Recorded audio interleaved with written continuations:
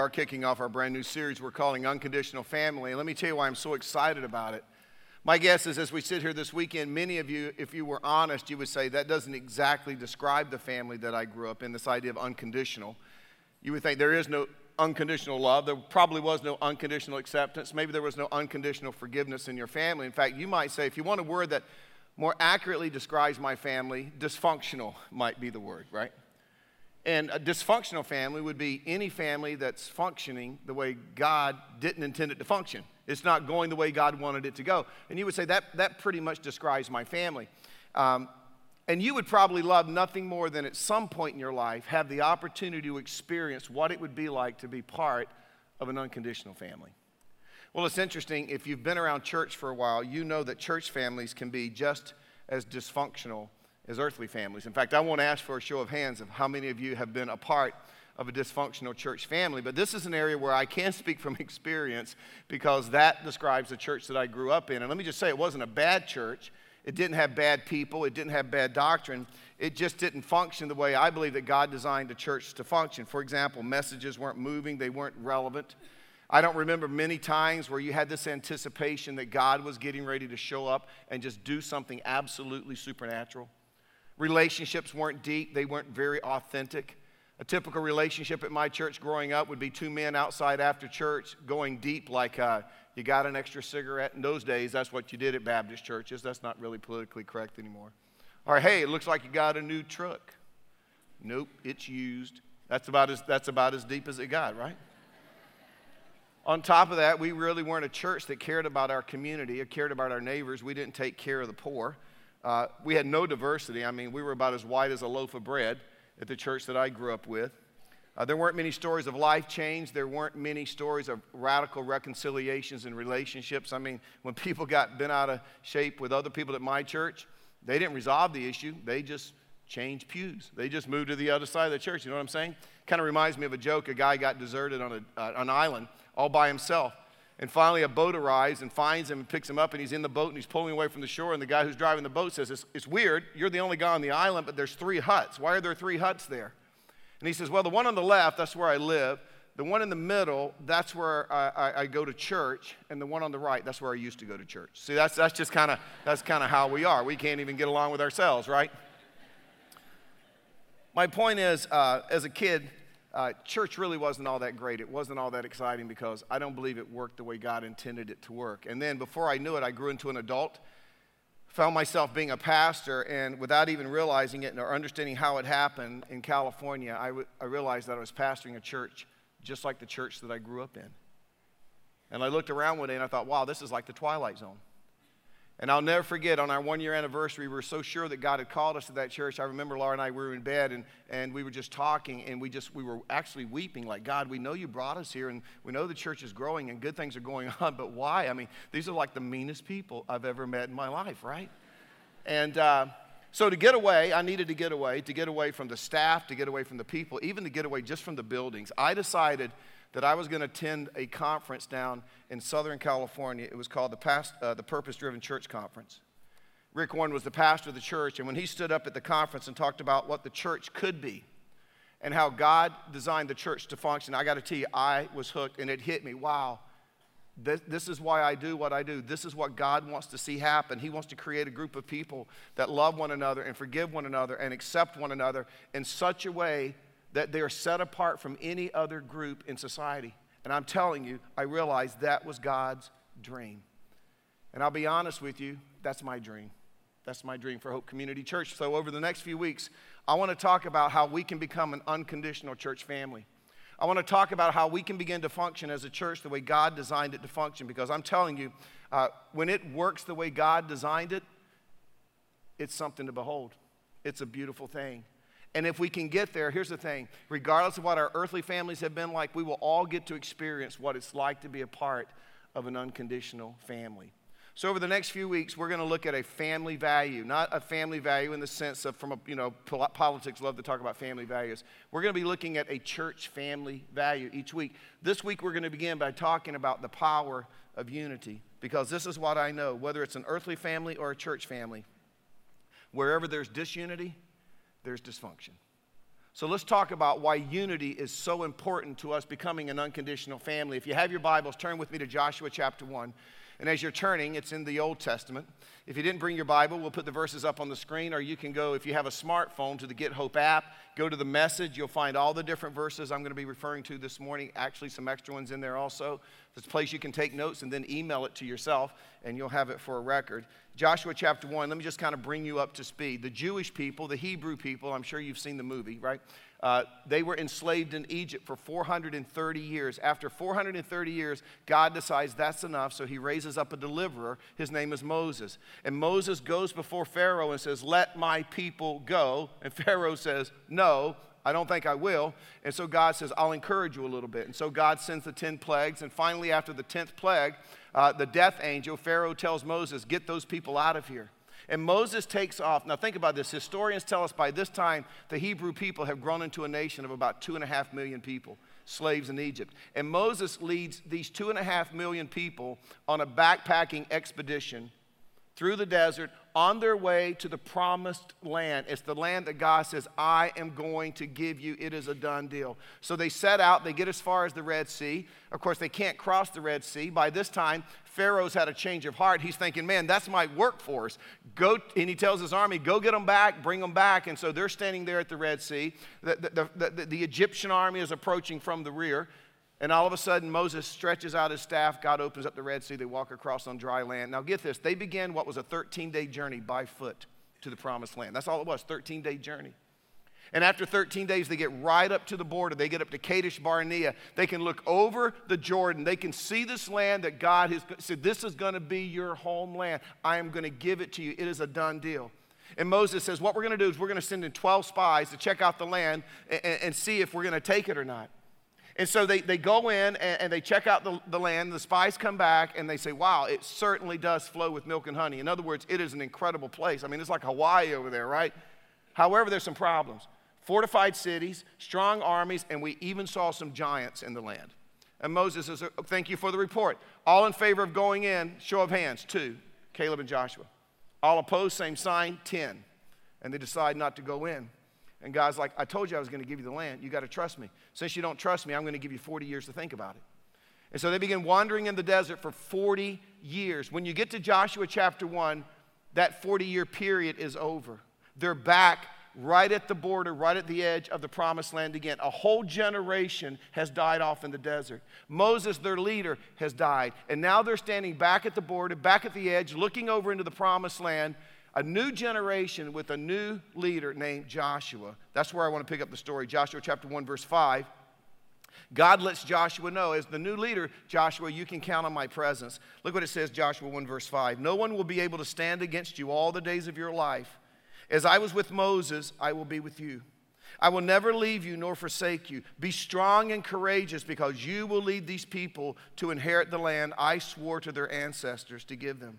Be strong and very courageous. Be careful to obey all the law my servant Moses gave you. Do not turn from it to the right or to the left, that you may be successful wherever you go. Keep this book of the law always on your lips. Meditate on it day and night, so that you may be careful to do everything written in it. Then you will be prosperous and you will be successful. And that doesn't mean that they're going to be rich.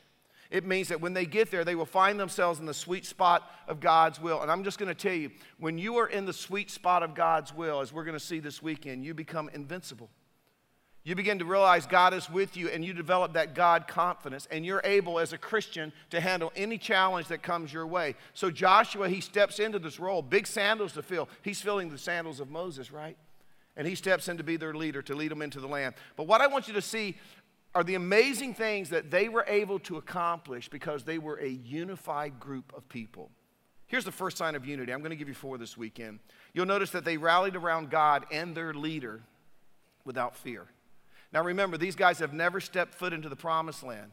They can see over the Jordan. They can see it's right there in front of them. But see, they've heard stories through the grapevine. I'm sure their parents and grandparents told them stories about how when they were there 40 years earlier, they found out that the cities were fortified and the armies were strong and that there were giants in the land. But this time when these guys get to the border, brand new generation, a little friskier than the other generation, they're ready to go in. There's no doubt about it. I want you to notice how they respond in chapter 1, verse 16, when Joshua begins to lay out the plan about what they're going to do as they go into the land. Verse 16, they said, whatever you have commanded us, Joshua, we will do. Well, that's cooperation, right? And wherever you send us, we will go. That's availability. They're saying, we are all in, we're behind you 100%. Just as we fully obeyed Moses. Now, let me just say that may be a stretch. Because if you've read Exodus, I don't think they fully obeyed Moses. It kind of reminds me of the old bumper sticker, the older I get, the better I was. I'm not sure they really remember how they really acted under Moses. But I think they're trying to encourage Joshua. Just as we fully obeyed Moses, so we will obey you. That's commitment. Only may the Lord your God be with you as he was with Moses. Whoever rebels against your word and does not obey your words, whatever you may command them will be put to death. I'm telling you, that's loyalty. Only be strong and courageous. That's encouragement. So just in these 3 verses, you've got cooperation, you've got availability, you've got commitment, you've got loyalty, you've got encouragement. I just want you to know those are words that describe a unified group of people. And it's easy to make statements like that when there's really nothing on the line, but if you've read the story, you know the plot thickens. Up until now, it's all been fun and games. Nobody's had to fight. Nobody's had to take out a sword and take someone's life. Even the Jordan opened, a miraculous miracle by God, just so that they could walk into the land. But when they get into the land, immediately they're faced with the city of Jericho. And if you're new to church and didn't go to Sunday school, you're probably thinking, well, what's the big deal with Jericho? But if you grew up in Sunday school, what's the big deal with Jericho? The wall. The 2 of you that went to Sunday school, that's really cool. Remember, Joshua fit the battle of Jericho and the wall came. See, it's that wall. It's that wall. It's this big wall. And thanks to archaeologists, we know it's not really a single wall. It was a double wall. The outer wall was about 12 feet high, 6 feet thick. There was about a 12-foot space. And then there was an inner wall that was about 12 feet thick, and it was about 30 feet high. And for us, that may not seem like a big deal. I mean, we got drones, right? But for people who basically spent their life backpacking around the desert, these aren't military people. It might as well have been the Great Wall of China, right? So they're facing this wall. And that brings us to Joshua chapter 6, verse 1. Now, the gates of Jericho were securely barred because of the Israelites. In other words, they had surrounded the city. And so, let's shut the city down. No one went in, no one came out. Now, no one went out, no one came in. Then the Lord said to Joshua, see, I have delivered Jericho into your hands along with its king and its fighting men. So again, God says, look at the city. Trust me, it's a done deal. Verse 3, Joshua, he begins to give Joshua the plan for taking the city. And this is where it kind of gets to be a cool story. March around the city once with all the armed men. Do this for 6 days. Have 7 priests carry trumpets of ram's horns in front of the ark. Not Noah's ark. That would have been way too heavy, way too big. This is the Ark of the Covenant. You've seen that movie. On the 7th day, march around the city 7 times with the priests blowing the trumpets. When you hear them sound a long blast on the trumpets, have the whole army give a loud shout. Then the wall of the city will collapse, and the army will go up, everyone straight in. And it's an incredible plan because it is so ridiculous. It is so ridiculous. But you know what the real problem is? Now Joshua's got to take this plan that God has given him, and he's got to go back to his leaders. He's got to go back to his military commanders, the people, and explain to them how they're actually going to take the city of Jericho. Can you just imagine that conversation? Joshua says, grab your clipboards. Let me give you the battle plan. This is how it's going to go down. First of all, we're going to get up tomorrow morning on Monday, and we're going to walk around the wall once. And the military commanders are thinking, yeah, we got to do that. We got to stake it out. We got to see what we're up against. And then we're going to get up on Tuesday and do it again. And we're going to do it again on Wednesday. And he said, we're going to march around at one time every day for 6 days. Now, here's the big one. On the 7th day, get a good night's rest because we got to march around 7 times. By the way, archaeologists, those of you who are going to Israel with me in March, the city of Jericho, you'll see the walls, how they collapsed in on each other, on themselves, just like the Bible says it did. But it's only 14 acres. It's about the size of the Raleigh campus parking lot, right? And so they marched around. He said, we're going to march around it 7 times, and then as we are coming around on the last turn down the home stretch, the priests are going to blow the horns. We're going to shout, and the walls are going to collapse. Any questions? And you know these commanders are thinking, has Joshua... But see, here's the beautiful part of it. Even though the plan is totally illogical, you don't see any resistance. You don't read of any reluctance. Why? Why was there no resistance and reluctance? Because they're unified. Plus, they're not Baptists. They're not Baptists. So you can pull this off with Baptists. You couldn't do this with Baptists. Where 2 or 3 Baptists are gathered in God's name, there are at least 4 opinions. So not with these people, right? You don't see anybody in the tent saying, wow, this plan just stinks. Or can we at least take a survey on this? Or you know what, Joshua didn't ask my opinion. I'm not going to participate. None of that's going on. They're like, okay, we're going to walk. Sure, put on your Nikes. Let's go. By the way, These are not the Israelis of the 21st century. You watch the news, you look at them wrong, they will drop a bomb on your head. I love the Israelis. I mean, they just don't mess around, right? These guys, they're not fighting men. They're backpackers. They're walkers. They walked out of Egypt. They walked across the Red Sea. They walked around the desert. They walked across the Jordan. God must have thought, well, they're good at walking. Let's go with their strengths. We'll just let them walk around the city for a while, right? And so for 6 days, they just walk around the city, right? They get up, walk around once, go back to camp, order some pizza, take a shower, get a good night's sleep, watch a little TV. They do it again. 6 days, nothing happens. 7th day, follow directions to a T. They walk around the city 7 times. The priests blow the trumpets. The people shout, and the wall collapsed just as God said it would. But it's interesting. Do you know what the moment of truth was? And this is where we drop the ball sometimes as Christians. The moment of truth was the 7th day, the 7th time around, just before they shouted. This is where they're thinking as they're drawing in that big breath, getting ready to shout. This is it. Either God's going to show up and it's going to be incredible, or he's not going to show up and we're going to look like idiots, right?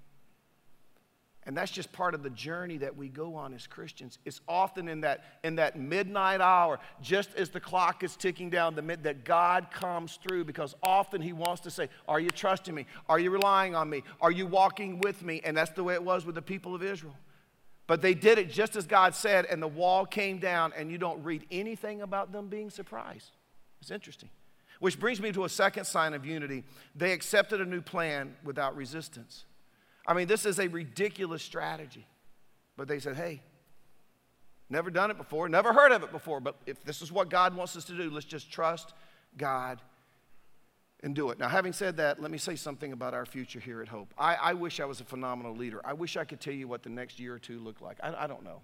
I don't really know what tomorrow looks like. I hadn't even looked at my schedule yet for tomorrow, right? But this is what I do know. In the next few months, we're going to open a new campus in Apex. It's not like any campus that we've ever opened before. It's outside the box. We're not actually building a church campus. We're building a community center.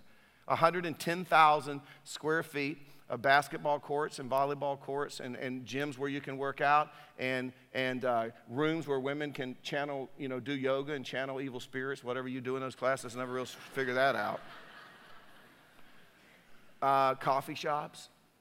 A daycare that will take care, I think, of 325 children, all designed, how can we engage with the community, build relationships, and introduce them to the life-changing message of Jesus Christ, right? And then on the weekend, it's going to be transformed into one of the most incredible 1,500-seat worship centers with Kids City, and it's just going to be a phenomenal. But I got to tell you, we're going out on a limb. We've never done anything like this before. And I wish I could sit up here and tell you exactly what the results are going to be. But you know what? This is what God laid on our hearts. I remember where I was sitting and what meeting when we were talking about building a church campus. And it was as if God smacked me upside the head and said, I got a different plan. I remember right where I was. We're going to try it. We're going to try it. But see, God has been faithful enough. We trust him. We trust him. But that's just not the only thing that we're going to do. I want to show you something that's going to help us reach the triangle and change the world. And for those of you who are really into technology, you're going to say, Mike is doing something with technology unheard of. That just tells you how ridiculous this plan is. But I want you to watch this short video, and then I'm going to tell you how God has allowed us to use this to change the world. Watch the side screens.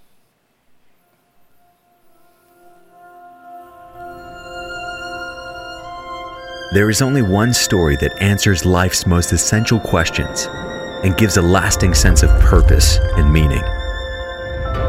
It's the story that inspires all other stories. It's the true story that defines every one of us. This is that story. How did it all begin? Like all stories, this one begins in the beginning with the author, who is God. He spoke everything into being.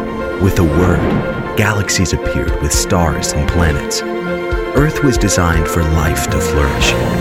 Everything God made was gloriously good and breathtakingly perfect. The highlight of God's creation was the first man and woman, Adam and Eve. God entrusted everything he created to his beloved children, giving just one rule. They were not to eat fruit from a specific tree.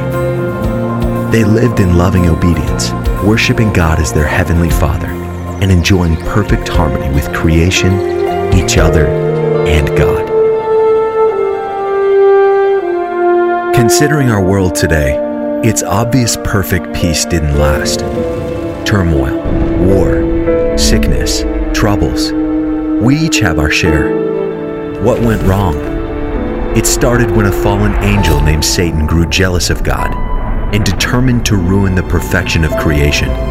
Satan took the form of a serpent and enticed Adam and Eve to question God's goodness and rebel against his one rule. In disobedience, they ate the fruit, and peace unraveled, ushering in sin and death, which still plagues us today. If we are honest, we are very much like Adam and Eve. We all rebel against our Heavenly Father, making our hearts heavy with fear, guilt, and shame. Our bodies are weary with sickness, disease, and death. Earth is afflicted with storms, calamities, and disasters. Even worse, sin has separated us from God, causing a permanent divide, a miserable separation called hell. The fallout of sin has been catastrophic. It's inescapable with no way to fix it, leaving us all to wonder, is there any hope? The love that prompted God to create us also prompted him to send a Savior who would set everything right again. As centuries passed, God shared exact details of the coming Savior's birth, life, and death. Everything in the Bible points to this rescuer. Almost 2,000 years ago, Jesus came to earth as God the Son to fulfill the promise. He was born miraculously, as his mother was a virgin. Just like us, Jesus grew up and experienced life on earth. But unlike us, Jesus never sinned and always obeyed the Father. When Jesus was in his 30s, he began teaching all around Israel, pointing people to God's kingdom and performing many miracles. After a few years, he was wrongly accused and sentenced to an agonizing death on a cross. Jesus lovingly gave up his perfect life as a sacrifice to pay for the sins of mankind. He died a perfect death, taking our place, the innocent for the guilty. But the grave couldn't hold Jesus. 3 days later, God brought Jesus to life again. Jesus defeated sin by dying on the cross and defeated death by rising from the dead. Today, Jesus sits at God's right hand as King and Judge over all creation. This is the story of rescue God has authored. He invites us, through repentance and faith, to make his story of rescue the one we trust in and live from. When we do, everything changes. And now, what will the future hold?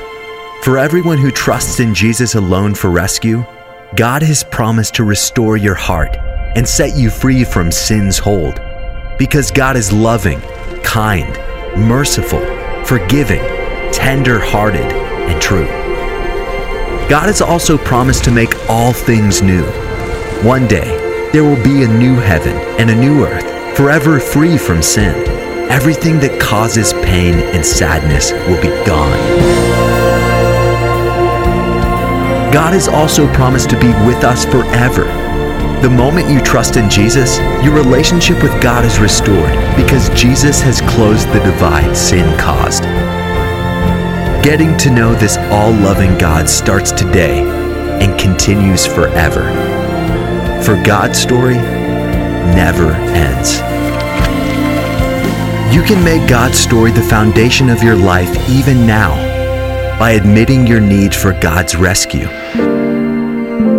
asking forgiveness for your sin, trusting in Jesus Christ alone to rescue you, following Jesus in faith from this moment on. This is God's story. Will you make it yours?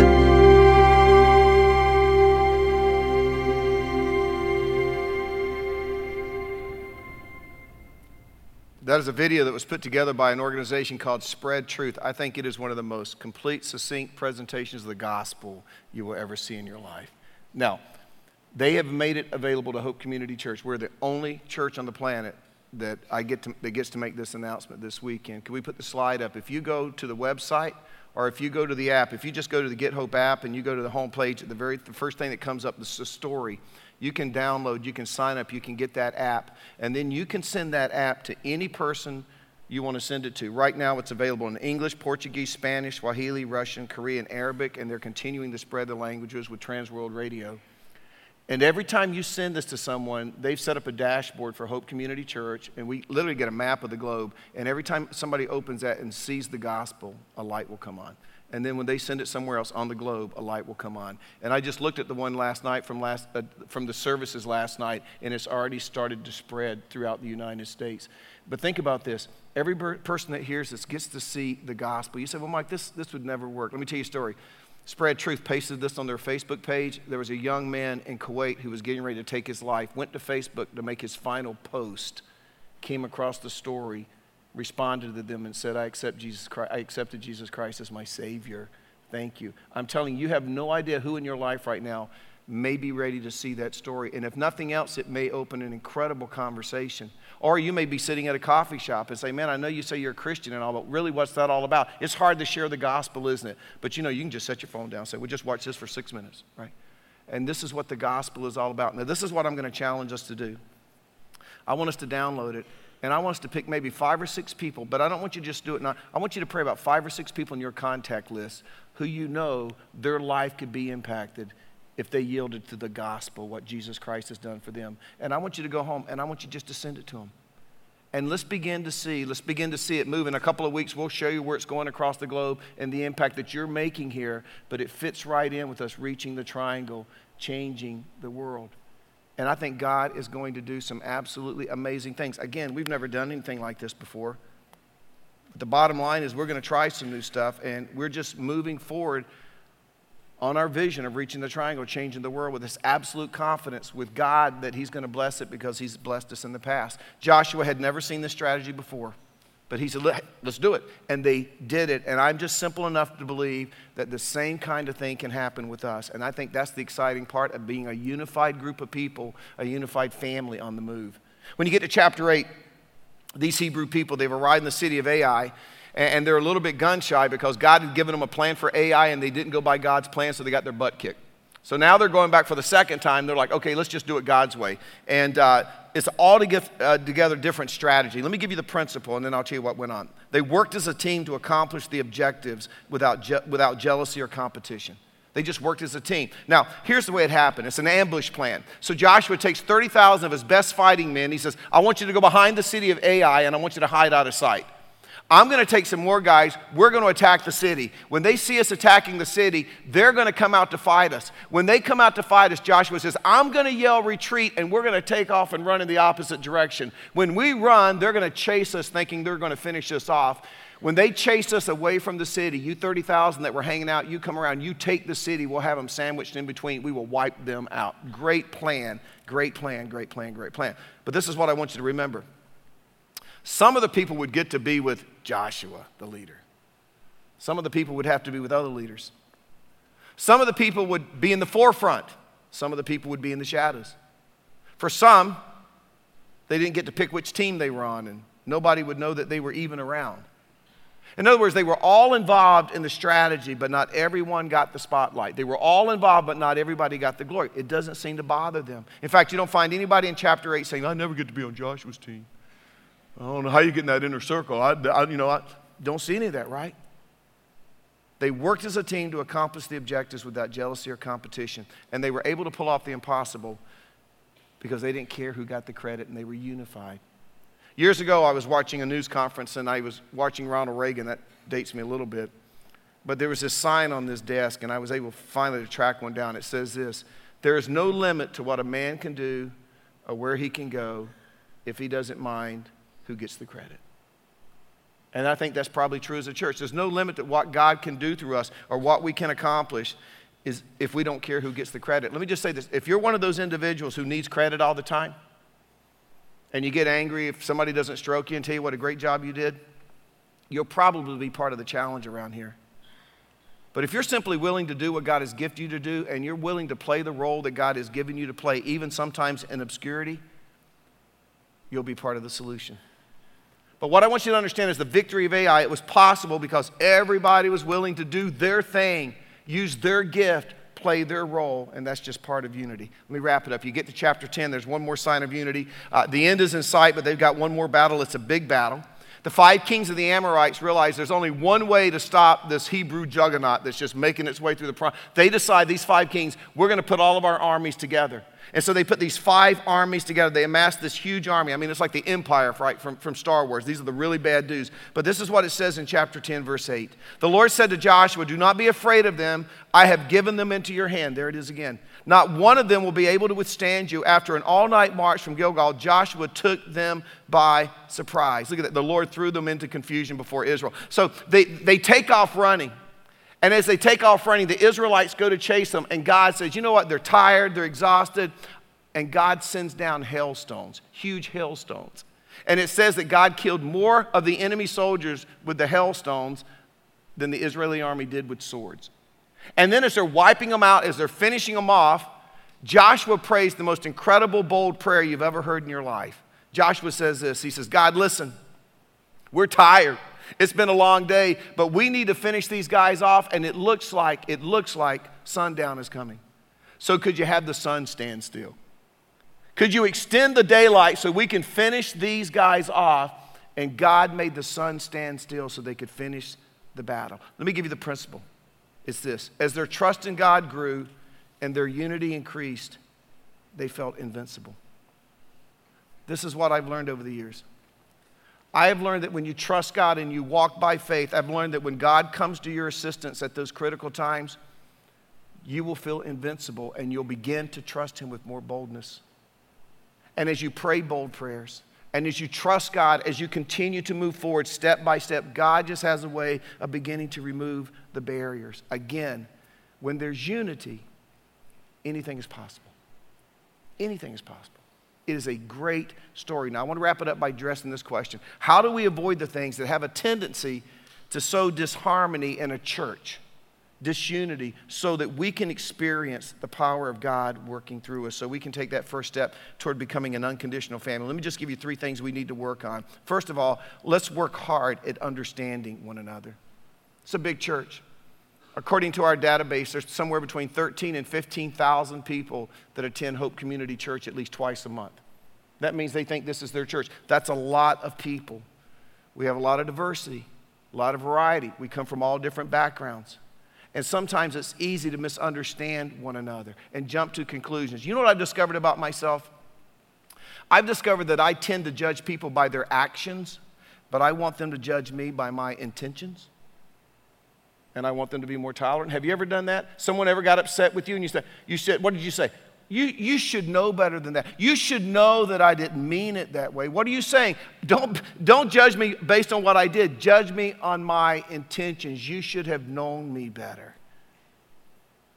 So I think one of the things that could help us around here from being offended and throwing up walls and building barriers is just trying not to jump to conclusions as we get into new relationships and we begin to get into small groups and we begin to serve. Let's try to remember that things like stress, things like life experiences, things like varying backgrounds, maturity levels, all of those things impact how we act and how we react in situations. And when someone comes across wrong, why don't you just stop long enough and just think, I wonder what's going on and where are they coming from? You know, this is something that, forget church, this is something that I've learned in life. You ever been to a restaurant and you just had the most horrible service in the world? What's your natural idea? I'm not going to give them much of a tip, not with this kind of service. But Laura and I, we began to talk about that, and we actually tip the most when we get lousy service. Now, let me tell you why. Because I started to take the high road. I'm like, wow, I wonder what's going on in their life I don't know about. I wonder if she's got a sick kid at home and she's worried. I wonder if her and her husband just had a big argument. I wonder if she's miserably ill today, but she can't afford not to come to work. And I believe that if we would just apply that same kind of courtesy to one another within the body, instead of just writing people off. I'm not going back to that small group. I'm not serving with that person anymore. I'm not going to have a relationship with them. I think it would keep us from jumping to conclusions and throwing up barriers and building walls and ending relationships. You can't have unity that way. So that would be the first one. Let's work hard at understanding one another. Man, when you see somebody around here and they obviously aren't like you, what if you just had a conversation with them? So can I introduce myself to you? I've seen you here. I would love just to get to know you. Can you imagine how that would take us toward a unified body? Here's the second one. Let's be more intentional about taking the high road and forgiving. As I've said before, forgiveness, it's a decision. It's not a feeling. It's an act of the will. You decide, hey, I'm going to release this person from their offense. I know they offended me, but I'm not going to hold on to it. I'm going to cancel the debt. And you determine that every time you're reminded of it, so you see them in the parking lot or they cut you off or his wife's wearing the same dress you're wearing, hey, I specifically remember forgiving that. And you have to let it go. You have to send it away. I'm telling you, there's nothing more important to us maintaining unity than our willingness to forgive one another, cancel the debt, send it away. Because I'm telling you, you get this many people crowded into these many campuses, there's going to be some offense. There's going to be some hurt feelings. But you got to send it away. Here's the third one. Let's start giving. And I know what some of you are thinking. Why? He can tie money into anything, right? I'm not talking about money. I should. Some of you losers need to hear that, but I'm not going to talk about it right now. That was my inside words getting out. Laura talks to me about that all the time. I'm not talking about money. I'm talking about this. You ever feel used around church? Sure you do. Taken advantage of, When you feel used and taken advantage of, give them your prayers. You say, Mike, that's the most illogical thing I've ever heard in my life. This is what Jesus said in Luke chapter 6, verse 27. What did he say? Pray for those who mistreat you. When's the last time you did that? He didn't say slander those who mistreat you. Plot revenge on those who mistreat you. Post something really mean about them on social media when they mistreat you. He didn't say that. He said when they mistreat you, pray for them. I'll tell you why. And this is what I've learned the hard way. It is almost impossible to pray for someone and at the same time remain hostile toward them. I challenge you. Who in your life is under your skin? I promise you, if you start praying for them, your attitude toward them will change. But don't just give your prayers. Sometimes you could give acts of kindness. Is a relationship broken down somewhere? Give them an act of kindness. Go slowly. You don't want to freak them out because they're not used to you acting like that. But, I'm going to give you an example of this and I'm going to let you go. Recently, we were in a situation where someone just came unglued at Laura. It's not someone from our church. And they were just very, very angry and hostile. And I remember one day I was working in the yard and this lady came by our house and Laura was at the front door and all I could see, her hands were moving and the spit was flying everywhere and Laura's just standing there and I'm like, they're going to throw down. This is awesome. I'm going to have my camera out, and. Unfortunately, it didn't come to that, and I went in, and Laura was crying, and she sent a card. She went to the house, but the lady responded, I know you were at my door, but I didn't come to the door. So Laura responded to her email, and I read the email before Laura sent it. It said, I don't know what happened. I am so sorry. I don't know what impression you got, da-da-da-da-da. And basically the response is, I'll never forgive you. And Laura's like, I got to do something first. But, and then Laura sent her flowers, And then one day Laura came home. It was Friday, and I was home working in my office. And she said, guess who I ran into at Target? And I could just see it. You come around the corner. You got the two big loaded carts facing one another. Hear the music from an old Western. And what's going to happen? And the other person said, I am so sorry. I don't know how this ever happened. Would you please forgive me? And can we hug? And Laura says she came and she hugged me. And then we talked a while and we hugged again. And she says, we're good. And I really believe that was made possible because Laura, this was not a Christian at the time. Laura would not give up on the relationship. And I can't tell you how many times she said, honey, what if this person doesn't become a Christian because of what she thinks of me? But I really believe her taking the high road and doing the right thing and was able to salvage and keep that relationship. Maybe there's somebody around here that you just need to give an act of kindness to. Let me just ask you, can you imagine the example we would be to the world if if we had this kind of unity? Can you imagine? Jesus said this, John 13:35. They will know you're my disciples if you have a fish on your car. If you have a really cool bumper sticker like honk if you love Jesus. If you fight and compete and compare with one another. No. He'll say they'll know if you love one another. Because when we love one another, the people in the world see the unity and they're like, I don't get it, but I'm interested in what they've got. I'm interested. I love what Psalm 133 verse 1 says this. How good and pleasant it is when God's people live together in unity. Now, tonight is family night, vision night, 4:30 tailgating. Bring your cornhole boards and footballs, and I'm going to bring a cigar. Offer up a burnt offering, and right before we come in, very spiritual. And bring your fried chicken or grill, whatever you're going to do. I don't care. But we're just going to, wouldn't it be cool just to get together and hang out and get to know some new people? You know, if you see a group of people, just go with them. You don't know them, just go. If you see me, just come hang out. It doesn't matter to me. And then we're going to come in here about 6, and we're going to have some of the most incredible worship. I'm just kind of cutting the team loose tonight, like, do it, baby. And I've asked Trey to do a special song, little James Taylor, but it's going to be cool. You want to be here.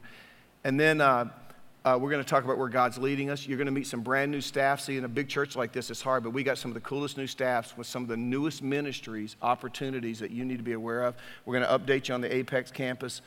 And I'm just going to share with you for a few minutes just a couple of things that God has really passionately laid on my heart about how we as a church begin to do church differently.